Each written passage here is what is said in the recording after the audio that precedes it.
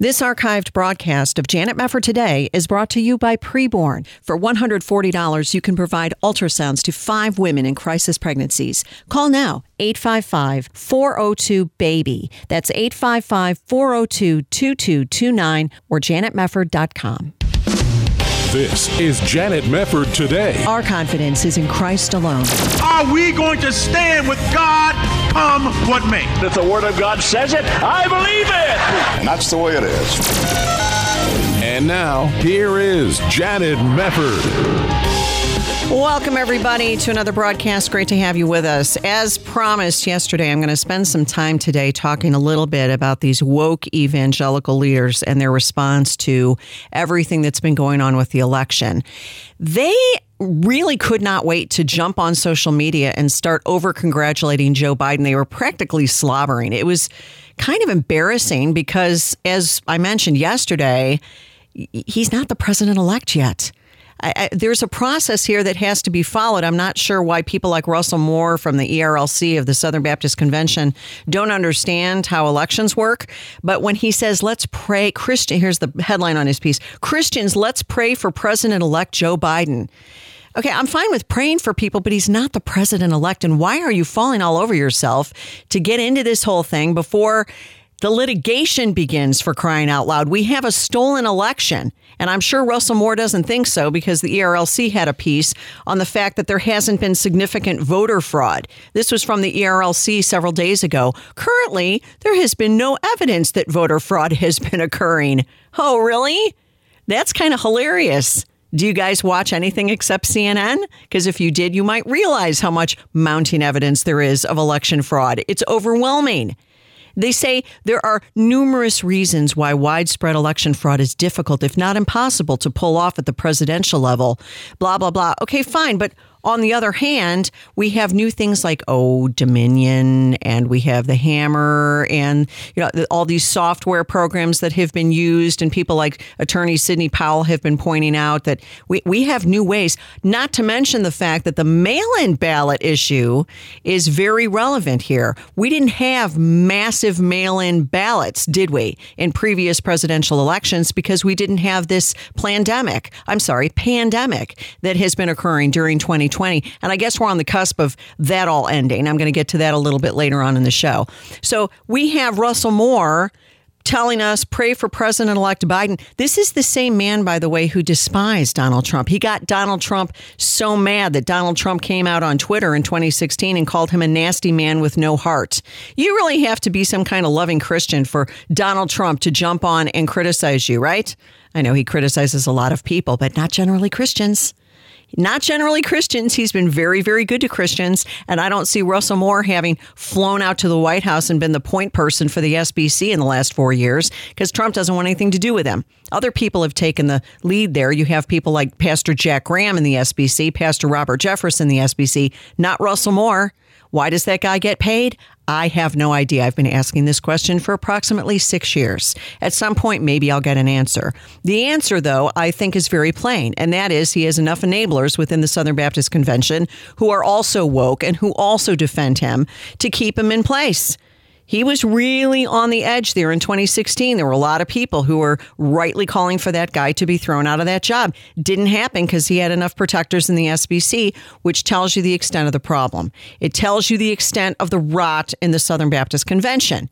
And I'm thankful for groups like the Conservative Baptist Network that are now rising up, gathering together Christians from across the Southern Baptist Convention and churches across America who are saying, no, we're going to stand on the Word of God and we're going to fight this garbage that's going on in our convention, and God bless them. I'm very thankful for them. But it isn't just Russell Moore. It isn't just Russell Moore at all. You have all kinds of people in what I like to call Big Eva who are out of control. And it's coming out during the course of this election. These are the same people who didn't have much to say when churches were under fire during the pandemic and trying to stand up for their First Amendment rights in places like California. Russell Moore was off talking about Johnny Cash. That's what he was doing. And now I guess he's getting some kind of religious freedom award from Robbie George. Are you kidding me? That's like Obama getting a Nobel Peace Prize. Oh, wait a minute. He did. Same thing. But I want to talk about some of the narratives. I hate that word, but for lack of a better term, the narratives that a lot of these woke evangelical leaders are putting out there to try to really kind of play mind games with Christians. Because they don't really like us. They're really kind of irritated that 81% of evangelicals yet again voted for Trump in 2020. They're really annoyed by that because these guys have been knocking themselves out to try to get you to stop voting for Trump. And it didn't work, and they're mad. They're really, really mad. They don't know what to do. So what they're trying to do is gaslight you. Here are some examples of this.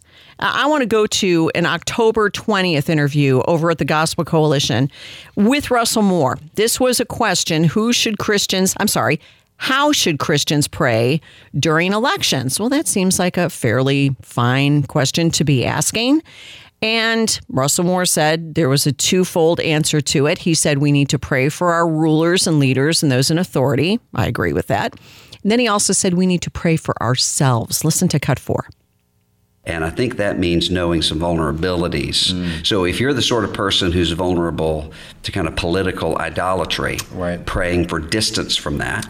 And if you're somebody who's given to just sort of withdrawal from your responsibilities to other people, to pray for the courage to be engaged in some way or other. So I think those are the kind of the two ways that I would sketch it out. That is really dumb. That is, first of all, political idolatry. This is another little mind game that Big Eva likes to play with us.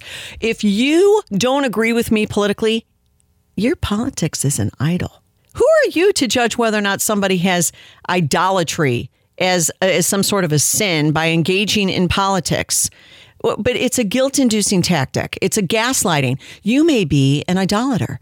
And if you're not engaged, then you need to pray for the courage to be engaged. No, you need to pray that you get informed, because if you actually were informed about what's going on and you understood your Bible, you wouldn't be able to just sit there. That's the answer. It's just so crazy. Then he downplays the importance of the election. Listen to this, cut 5. Well, for a long time now, in American life anyway, at election time, everything becomes apocalyptic. This is the most important election in our lifetimes. I mean, we've heard that every 4 years. And so it always seems that way because there is a lot at stake in these things.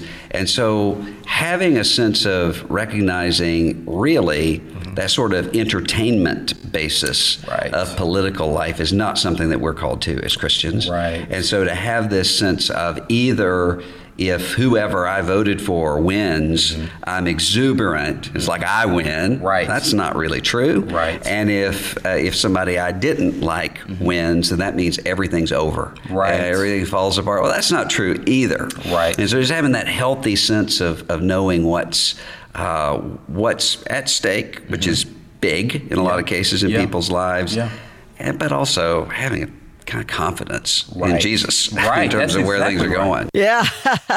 Apocalyptic. Those dum-dums. They're always saying that every election is do or die. I mean, why would anybody be worried at a time like this where you have open Marxists, trained Marxists engaging in political violence on the streets of America and looting and burning and destroying and taking effigies of Donald Trump and kicking them around and talking about murdering people and actually murdering people?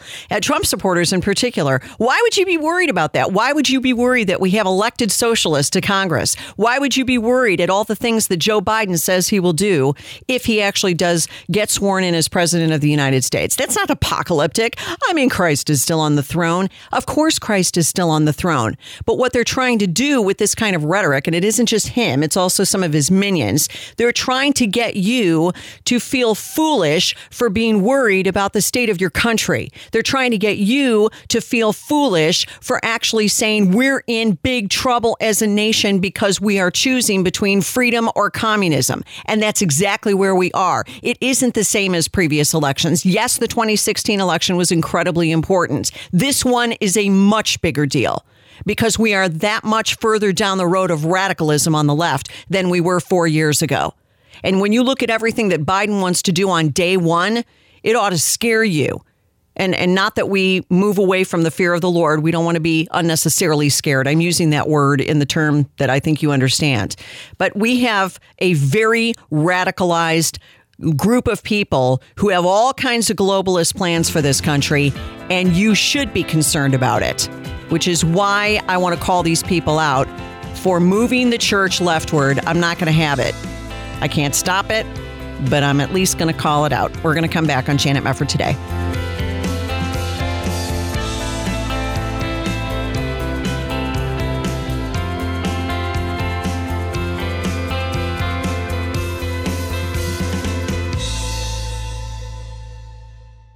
Open enrollment is here, and choosing a healthcare program is an important decision for you and your family. As a member of Liberty Health Share, you're part of a community that comes together to share their medical expenses. You can sign up now with memberships starting as early as the following month, and there are no contracts or commitments. Programs start as low as $349 per month, and there's no network, so you can choose your own doctors and hospitals. Liberty Health Share is a nonprofit ministry, not insurance, so your money goes toward helping other members with their eligible medical expenses. And in your time of need, other members are there for you, too. You can feel good knowing you're part of a community of like-minded individuals who understand the importance of people coming together to bear one another's burdens.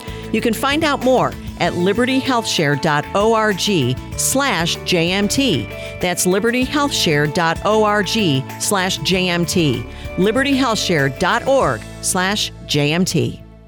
Every day we make choices, but when a young woman with an unplanned pregnancy has to choose between the life or death of her baby, this will be one of the biggest choices she will ever make. This young mom came to a preborn center under pressure to terminate the life of her 22-week-old baby and was offered choices. When I started talking with Carolyn, she was helping me decide what I can do, like giving me options, that there's just not abortion. After meeting her baby on ultrasound and receiving the love and support she needed at a preborn center, this mom had a heart change. Right here, you can see this is the outline of her face. Her hand is right here, her arm, and her leg. I was so shocked. I was really happy. I couldn't believe that I have a little child in me. Preborn is the largest provider of free ultrasounds in America, introducing moms to their preborn babies. For $140, you can help rescue 5 babies' lives. And now through a match, your gift will be doubled. To donate, call 855-402-BABY, 855-402-2229.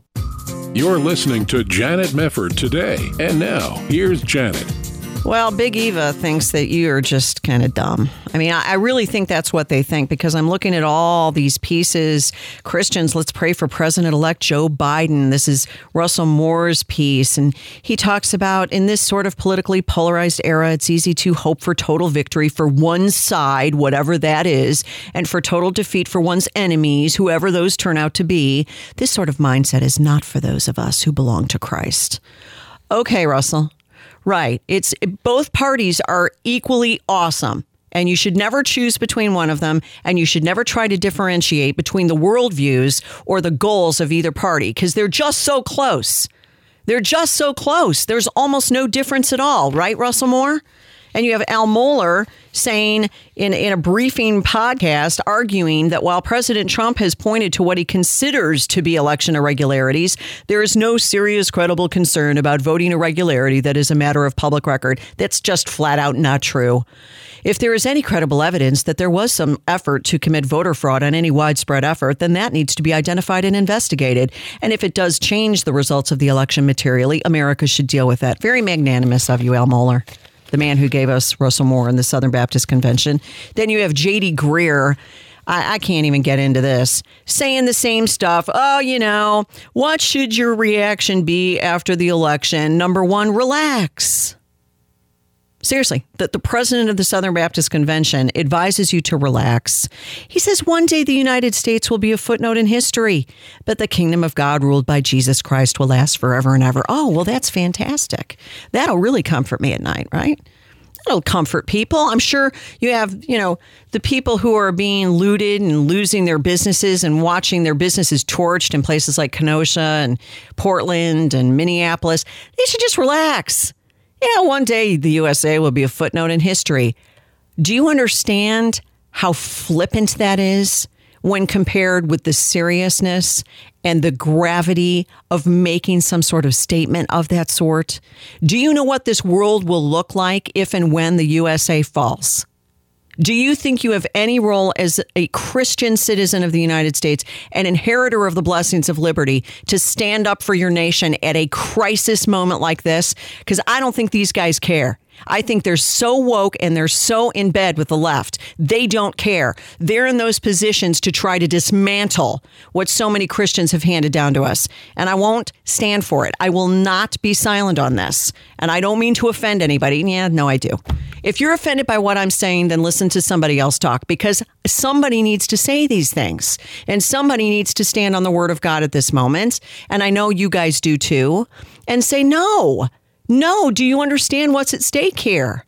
Now, I want to go back to this TGC interview that Russell Moore did at the end of October.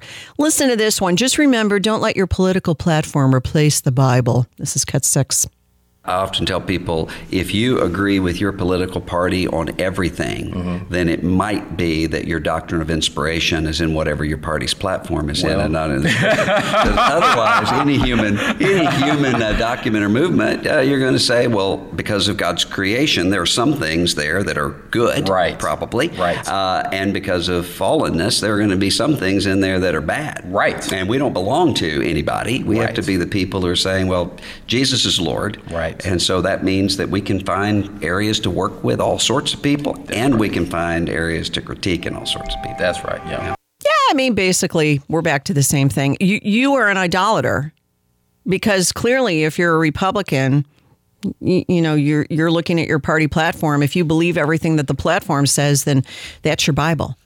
No, it's not. That's the dumbest thing I've ever heard. Also, let's go to this thing that he said there, that every party says things, and because they're part of God's creation, some of it will be right and some of it will be wrong. So let me ask Russell Moore a question. Not that he's listening, but let's just do this hypothetically.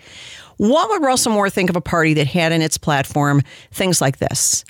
Only citizens can vote or hold public office. Seems pretty reasonable to me.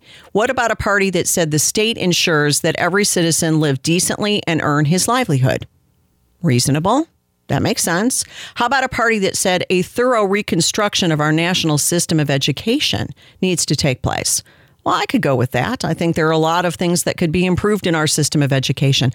Those are all very reasonable things. And I would think that a Christian that voted for a party that said things like this, I mean, it's a matter of Christian liberty, except for the fact that it's the Nazi Party platform from 1920.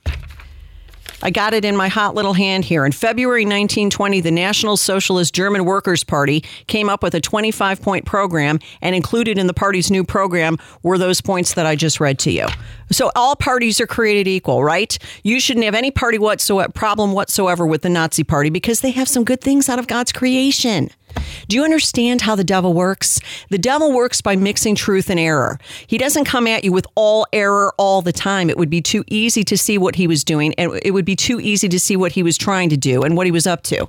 It's always a mixture of truth and error, and it takes discernment to see what's really going on. Something that these guys, I guess they didn't take the class on that. Now let's go to Ed Stetzer for a moment. Ed Stetzer of the Billy Graham Center at Wheaton College. This is a guy who marched in solidarity with Black Lives Matter during the pandemic, but talked about churches still needing to be shut down. This is a guy who works for Christianity Today, which ran that article last Christmas arguing that Trump needed to be removed from office for his quid pro quo with the Ukrainian president on that phone call, which was a total lie, never happened, and the president was rightly exonerated and was not removed from office, exonerated in the public eye because it was proven that he didn't do it. Quid pro quo, let's talk about what Joe Biden has said about getting the prosecutor in the Ukraine thrown out because he was looking into Burisma. Oh, yeah, remember that? Hunter Biden and Burisma? Are we going to talk about that ever? No, because both parties are basically the same. Let's go to CBN News. This was on Election Day. They aired an interview with Ed Stetzer, and he discussed some articles that he did featuring the Trump and the Biden faith advisors. Listen to cut one.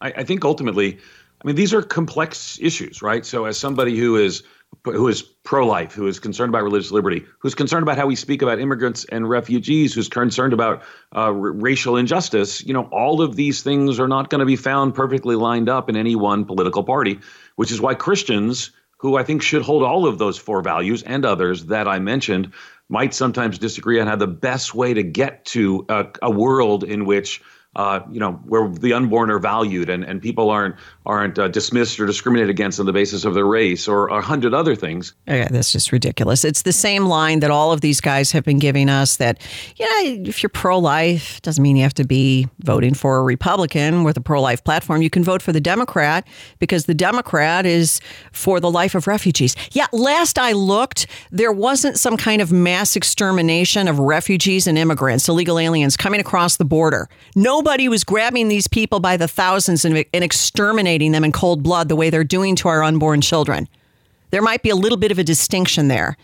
Okay. He thinks it's surprising that Christians would think you could only vote for one party. More of this stuff. This is cut 2.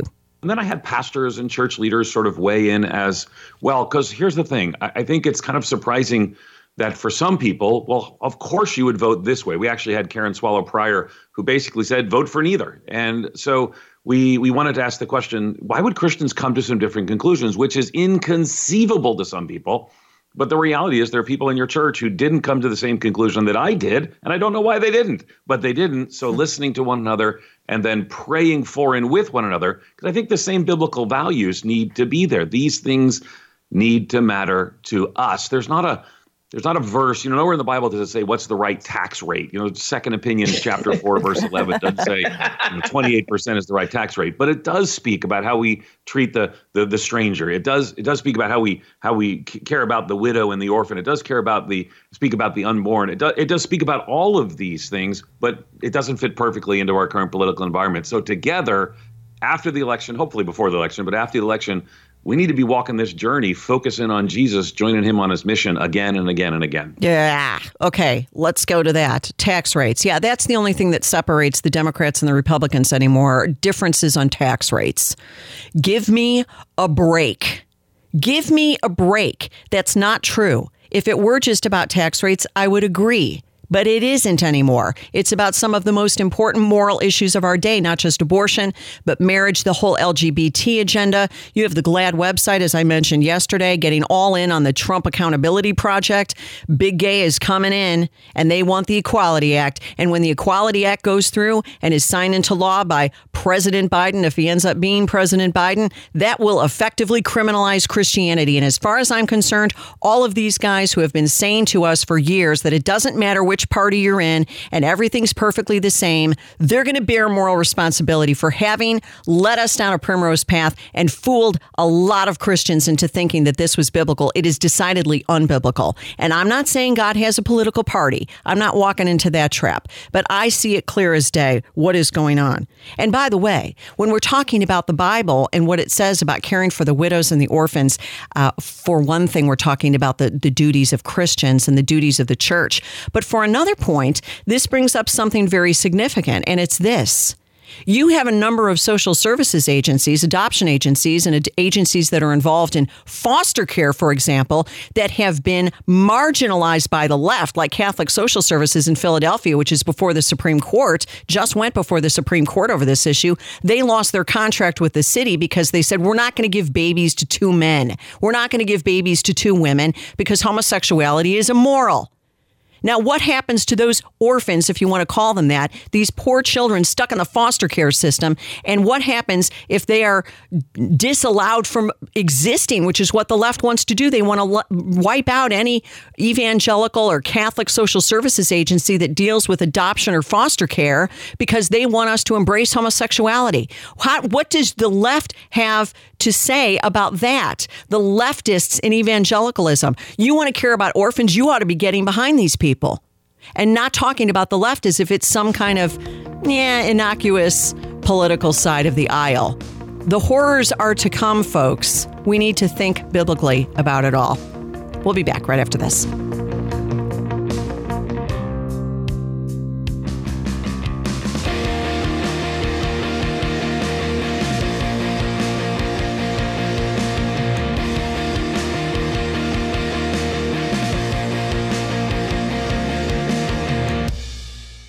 This archived broadcast of Janet Mefford Today is brought to you by Preborn. For $140, you can provide ultrasounds to 5 women in crisis pregnancies. Call now, 855-402-BABY. That's 855-402-2229 or janetmefford.com.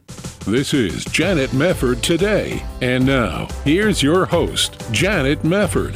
When you are serving as a faithful Christian chaplain in the U.S. military, you ought to be commended and appreciated for your biblical stances. But my next guest, in trying to be faithful to God's Word, found himself involuntarily separated from the Air Force after 28 years of service for preaching a sermon on Christian sexual ethics.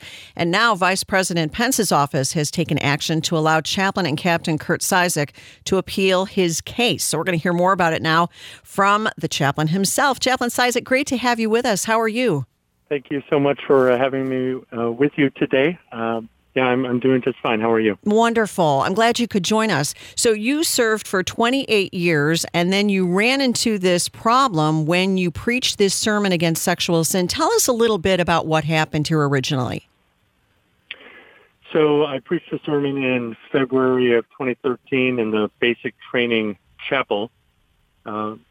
We were going through a sexual assault scandal at the time, and I'd worked there for a while and realized that the trainees really needed some important information on this topic. So preached a sermon.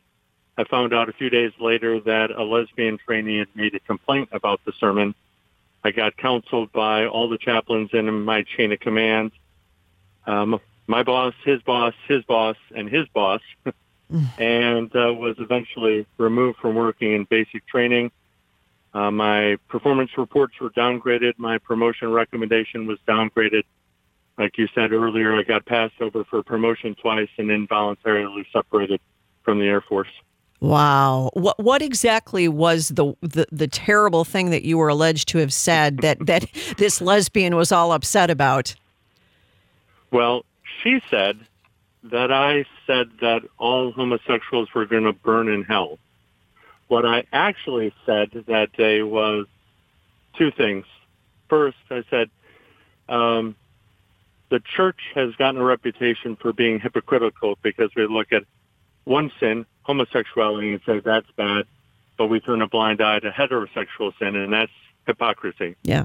And then I said, very simply, if you're having sex with somebody that you're not married to, then you need to stop. Sounds biblical to me. Sounds perfect to me. That's exactly the truth. It is exactly the truth. It is unpopular, I understand, these days, but it is still the truth. Goodness, that's terrible. So what happened when you were trying to endure all of this, backlash from the chain of command? What kinds of things did they say to you? I mean, did you have a chance to adequately defend what you say and explain what you had actually said and what you actually meant over and against what the complainer was saying that you meant? Well, in the military, there isn't always a lot of latitude for having a conversation. I tried to explain that, but that didn't go very far. So I ended up having to file an Inspector General complaint, a Congressional complaint, a reprisal Inspector General complaint, and a case with the Board for Correction of Military Records. And my case, most of it under the Obama administration, largely got swept underneath the rug. So I worked through the senators here in South Carolina. They weren't of much more assistance. So I ended up writing to the White House directly to a number of the staff there, and it was Vice President Pence's office that took up my case and sent it to the Secretary of Defense, who sent it to the Secretary of the Air Force, and then I got a personal phone call from the Director of Staff for Headquarters Air Force, who looked at the information and said, this is the most egregious case of injustice that he's ever seen. Oh, wow. Wow. Now, how recently was it that Vice President Pence's office got involved? So I wrote to them at the beginning of August. They pushed it at that point. The Air Force basically gave me yet another form letter. Gotten a lot of those. Yeah. And then I sent the form letter back to Vice President Pence's office with another appeal to have them push a little harder. And then I got another email from Secretary of the Air Force Legislative Liaison Branch, and at that point, that was at the beginning of October, and at that point, they reopened my case. Wow. Now, you were at Lackland, weren't you, in San Antonio? Yes. Yeah. Correct. So now the Air Force has come back and said that what happened to you was one of the most egregious instances of injustice that they had seen. What comes of it now? What did they do? I mean, you were involuntarily separated from the Air Force. Could they reinstate you, or what are the possibilities from here? Yes, they could. So I made that another phone call just the other day with the Director of Staff's office just to find out what's happening. So the Inspector General of the Air Force has picked up the case, and he's the one looking into it, seeing whether, what options there are. So at this point, the President of the United States is going to have to get involved there because there's really not a lot of administrative remedies remaining. So it's probably going to have to be direct action from him and from the Secretary of the Air Force. This is just amazing to me. It's so funny because during the course of the Obama administration, we saw a huge shift in the military by design, and it became obvious that Christians were increasingly under fire. Chaplains were under fire. Folks like yourselves were in trouble for merely stating biblical truth, and then they were overpowered with, just ridiculously, heavy-handedness. Do you believe that there is really a political component to it? Looking back at what was going on during the Obama years in 2013 and that whole period of time, is this at root, is this political? Is this cultural Marxism? How do you see it now that you're about 7 years out from it? It's definitely political. It's also satanic. Yes. Obviously. Yes. Yep. But there's a political component to it. I'm actually referenced in the Fox News article about Philip Monk, the first sergeant who was removed by the lesbian lesbian commander in basic training. I'm referred to, not by name, but I'm referred to as the bigot chaplain in that news article. Oh, no. So you're talking to Philip Monk when he was doing his case. He was told by his government lawyer that there's some strong forces in the Pentagon and in the White House. Your case is going nowhere. And so I realized that I needed a new administration before I was really going to get any justice. And we're already seeing that with President Trump's administration. Well, I hope that you get it. That's great that they've been responsive to your pleas after so many people didn't listen to you. I'm curious to also ask you what sort of effect it has had to go through what you've gone through, just from a personal standpoint. Well, anybody who's gone through difficult circumstances know how heart-wrenching it is, especially, so much of who men are is tied to what they do, and it was absolutely a job that I love doing. It's been very difficult going through this process, me personally, spiritually, emotionally. Obviously had an effect on our family as well. So not to be heard is obviously not helpful. Had they fully investigated my case and said you don't have a case, that would be one thing. But they've left areas of my case without being investigated, and witnesses, about a dozen or so, without being interviewed. And they said, "Oh, we've absolutely done a full investigation." That's obviously hogwash. Wow. I'm so sorry that you've had to go through this. And the way that so many Christians have been treated in the military is absolutely despicable. And it really is good, though, to see that this administration has been responsive to you. I'm wondering how we can pray for you from here.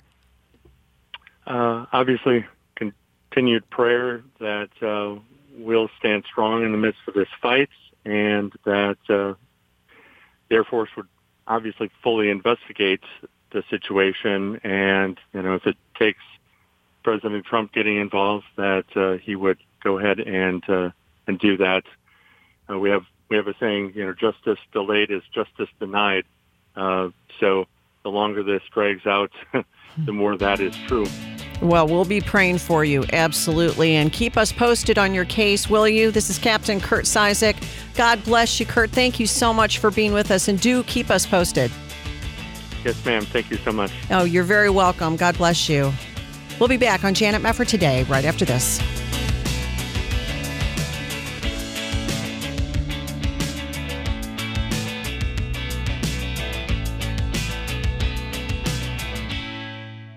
This is Janet Mefford for Bible League International. What did you pray for today? Good health, safety, maybe to meet a goal? Those are good things to pray for. But pastors and evangelists in the Middle East aren't praying for material blessings or for an end to the persecution or difficulties they face. Rather, they're praying for copies of God's Word so that believers will be spiritually nourished and strengthened to live out their faith in this challenging part of the world. Many of our brothers and sisters in Christ in places like the Middle East, Asia, Africa, and Latin America live each day without their very own Bible. But you can send one today. Give one Bible for only $5, 20 Bibles for $100, or 200 Bibles for $1,000. Whatever you'd like to give, you can become a Bible sender by calling 800-YES-WORD. That's 800-YES-WORD. 800-YES-WORD. Or there's a Bible League banner to click at janetmefford.com. This is Life Issues with Brad Mattis, president of Life Issues Institute. A burning issue worthy of public discussion across America is expanding the Supreme Court. Our government was designed to have 3 independent branches for an effective system of checks and balances. Court expansion would undermine the independence of the judiciary branch and make it a political arm of the legislative branch with partisan results. Watch a new video on the critical importance of the Supreme Court in ending abortion. Visit lifeissues.org and click on the top banner. Hi, this is Janet. It's been exciting to see so many of you help our ministry partner, Heart for Lebanon, this month. We had a goal to help bring the hope of Jesus to 100 families, and I'm so pleased to be able to tell you that to date, over 200 families have been served. We thank God for those of you who participated, but if you didn't have a chance to invest in what God is doing there, it's not too late. Just call 888-247-5499. That's 888-247-5499, or there is a banner to click at janetmefford.com. You're listening to Janet Mefford today. And now, here's Janet. A lot of people before the election were commenting on the fact that it would be interesting to see what became of the pandemic/plandemic after the election, depending on who won. And there were many people who said, if the left actually wins, I wonder what they'll do if COVID will just disappear into thin air. You'd think so by looking at how they were dancing and cavorting in New York over ostensibly a Biden win. It's incredible when leftists want to get together and revel in some moment. The whole COVID thing kind of goes up in smoke. It doesn't matter anymore. Nobody cares about COVID. Nobody cares. But if Orthodox Jews want to gather for a funeral in New York, they'll crack down on them with, full force. That's how it works in New York City. I'm going to get to that in a moment. But in the midst of all this, we get this news now, kind of interesting timing, that Pfizer and BioNTech have now developed this phase 3 clinical trial for a COVID-19 vaccine, which has been found to be more than 90% effective in preventing the coronavirus. So far, it's not a sure thing, but that's where it is right now. Fox reports the development is a significant step toward combating the global pandemic at a time when many areas are seeing a rise in cases. Again, we're back to case-demic. We're back to case-demic. I know I've said this 100 times, but I'm going to say it 101 times because it has to be said. We were told it was 15 days to slow the spread. Why? We were to make sure that we locked down and stayed home to slow the spread in case the hospitals were overwhelmed, because we were led to believe that millions of people could potentially die from the coronavirus, and the hospitals wouldn't be able to handle all of the patients coming to the door, and thousands and thousands and thousands more would die because they couldn't get the care they needed at the local ER. That was what it was all about in the beginning, 15 days to slow the spread. Now it's months later. We're all still wearing face masks. And Joe Biden, becoming president, says he's going to institute a national mask mandate, which, by the way, he admitted back in September wasn't constitutional. But he's going to figure out a way because he cares. He cares. Doesn't matter that masks generally don't work. We're not going to worry about that in the places like California and Illinois, where they're most totalitarian about the issue of COVID-19. They're having continual problems, whereas Florida is totally open. It's very interesting how this herd immunity thing works. And we do mourn the deaths of all the people who have fallen prey to it, but most of them have been elderly and or, having underlying health conditions. And that's just a reality. And it's terrible that they died, but you don't lock down an entire society for all of this time in so many places and institute all kinds of draconian measures when you have a virus that even in the most vulnerable population, 94% of the people survive. This is crazy, but it's going to get worse if Biden becomes president, sworn in as president. So President Trump was very glad about this news about a COVID-19 vaccine. He talked about how the stock market went way up and he was very excited. Biden, it says, celebrated the success of the trial, but you knew there was a but. He says, I congratulate the brilliant women and men who helped produce this breakthrough and to give us such cause for hope. At the same time, it is also important to understand that the end of the battle against COVID-19 is still months away. This news follows a previously announced timeline by industry officials that forecast vaccine approval by late November. Even if that's achieved and some Americans are vaccinated later this year, it will be many more months before there is widespread vaccination in this country. Okay. But if 94 to 99.99% of Americans or people across the globe survive it, why the freak out? Because that's their game. Let's listen to what Governor Andrew Cuomo of New York had to say when he was interviewed by George Stephanopoulos on ABC. His reaction to the COVID-19 vaccine was, oh, this is good news and bad news. Listen to Cut 7. It's good news, bad news, George. The good news is the Pfizer tests look good and we'll have a vaccine shortly. The bad news is that it's about 2 months before Joe Biden takes over. And that means this administration is going to be implementing a vaccine plan. The vaccine plan is very important, and it's probably the most ambitious undertaking since COVID began. Just to put it in focus, we did 120 million COVID tests in this nation over 7 months, scrambling, doing everything we can. We now have to do 330 million vaccinations, maybe twice. My state does more testing than any state in the United States. We did 12 million tests. We have to do 20 million vaccines. And the Trump administration is rolling out the vaccination plan, and I believe it's flawed. I believe it learns nothing from the past. They're basically going to have the private providers do it, and that's going to leave out all sorts of communities that were left out the first time when COVID ravaged them. Right. And then he goes on to talk about health deserts and the fact that there are places in America that won't be able to get the vaccines through private providers because they may not have a CVS or a Walgreens. Really? Name me a town in America that doesn't have some kind of pharmacy within reach. It would be extremely minimal. And if it wasn't right within arm's reach, we could get them there. They could get there. This is just insane. So what should be done by Biden that cannot be done by Trump? That was the question from Stephanopoulos. Here's what Cuomo said. Cut 8. The Biden administration, when you deny a problem the way Trump did, you can never solve it. And that's true in life. The Trump administration denied COVID, so they were never ready for it. There was no mobilization of the government. And they're still doing the same thing. They're going to take this vaccine and they're going to go through the private mechanism, through hospitals, through drug market chains, et cetera. That's going to be slow, and that's going to bypass the communities that we call healthcare deserts. If you don't have a Rite Aid or a CVS, then you're in trouble.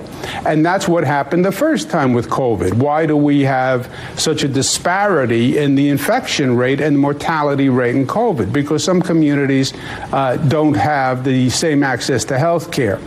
I'm sure the Biden administration is going to address that. I think his first step saying, let's focus on the science, let's depoliticize, testing data, listen to the science is the exact opposite of Trump. But you have 2 months, and we can't let this vaccination plan go forward the way the Trump administration is designing it, because Biden can't undo it 2 months later. We'll be in the midst of it. And I've been talking to governors across the nation about that. How can we shape the Trump administration vaccine plan to fix it or stop it before it does damage? This is just lunacy. Why would you want to stop it? I thought you wanted a COVID-19 vaccine. And when we're talking, by the way, about disparity in infection rates, let's talk about New York nursing homes, shall we? because it was Governor Cuomo who ordered those COVID-19 positive patients back into nursing homes in March, despite the fact that he knew elderly people were most at risk of dying from contracting the coronavirus, and thousands of people unnecessarily died because of Andrew Cuomo. Disparity in death rates and infection rates. You are Exhibit A, sir, for why there was a disparity in infection rates in those New York nursing homes. Do you think he's going to be held accountable for that? No way. He'll just do another hit with his brother Chris over on CNN and all will be well, because everything is Trump's fault. Everything. They want a vaccine. You get a vaccine. You can't even give Trump any credit for that. Oh, no. No, it's going to be rolled out to private providers and we can't have that. Give me a break. And the infection rate was because people didn't have adequate access to health care. That's just flat out not true. It's just not true. And they get on these shows and they just lie through their teeth and they do everything they can to just slam their political enemies, and then they move on to the next hit. And they're never held accountable and they're never challenged in any way by their favorite liberals who are sitting there interviewing them. It's absolutely crazy. Here's another example of total hypocrisy. This is a story in the Daily Mail. De Blasio broke rules, so why can't we? Hundreds of Orthodox Jews ignore social distancing for the funeral of a prominent rabbi in New York a day after the mayor did the same to celebrate Biden's victory. Mayor Bill de Blasio was seen taking selfies with revelers in Brooklyn when Biden was projected as the winner of the presidential election. But meantime, he's going after the Orthodox Jews and threatening to close down synagogues and sending people into schools looking for Jews and knocking on doors and asking people what they're doing. It's unbelievable to me. And I think people are tired of this. People can see the double standard that's going on between the left and its enemies as they stand around and talk about how we all just need to accept the results of the election. They still haven't accepted the results of the 2016 election, which was won fair and square. They never accepted the 2016 election. And Trump didn't have any help with stolen ballots or mail-in ballots that were fraudulent. Hillary lost fair and square according to the rules of the Constitution. They're still upset about that. It's just amazing. It's amazing we can't let them get away with it. We'll have unity in this country based around American ideals and principles and based around our Constitution and one nation under God. When we get that, we'll be unified. Thanks for being with us on Janet Mefford today. We'll see you next time.